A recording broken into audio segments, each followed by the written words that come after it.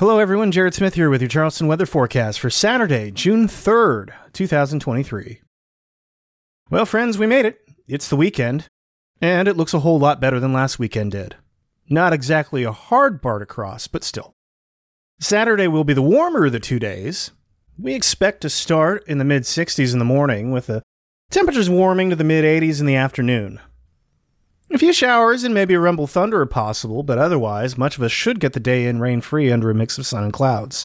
We will be keeping an eye on a cold front that'll be moving in from the northeast throughout the day, but that front is not expected to really instigate much in the way of additional showers and thunderstorms.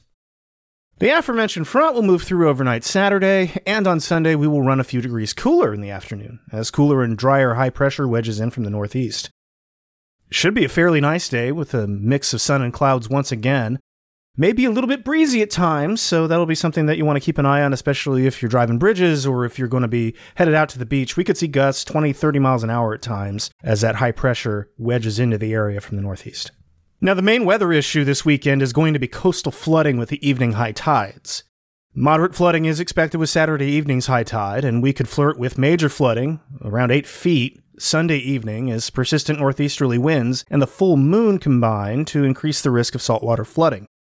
High tide Saturday tops out around 8:21 p.m., while Sunday evening's high tide is forecast to peak around 9:10 p.m.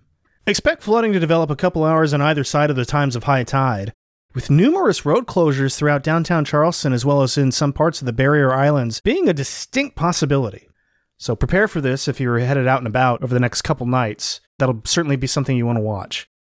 And remember, if you do encounter a flooded or otherwise closed road, don't try to go around a barricade or try to get through it. Chances are good that it's a lot of salt water. It's going to rot out the undercarriage of your car, and it could put your engine at risk even. You could stall out. Make the right choice. Turn around. Don't drown your engine. Finally, here's a quick look at the tropics. Friday afternoon, Tropical Depression 2 became Tropical Storm Arlene, and that is our first named storm of the year. Maximum sustained winds around 40 miles an hour with higher gusts.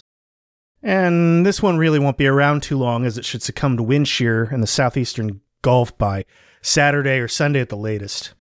Arlene will have no impacts on our weather here in the Low Country, so no worries there. This has been Charleston Weather Daily for June 3rd, 2023. I'm Jared Smith. You can find Charleston weather forecasts online at chswx.com, on Twitter, Instagram, and Facebook at chswx, and in the Fediverse at chswx at chswx.social. Thanks for listening, and I'll talk to you tomorrow.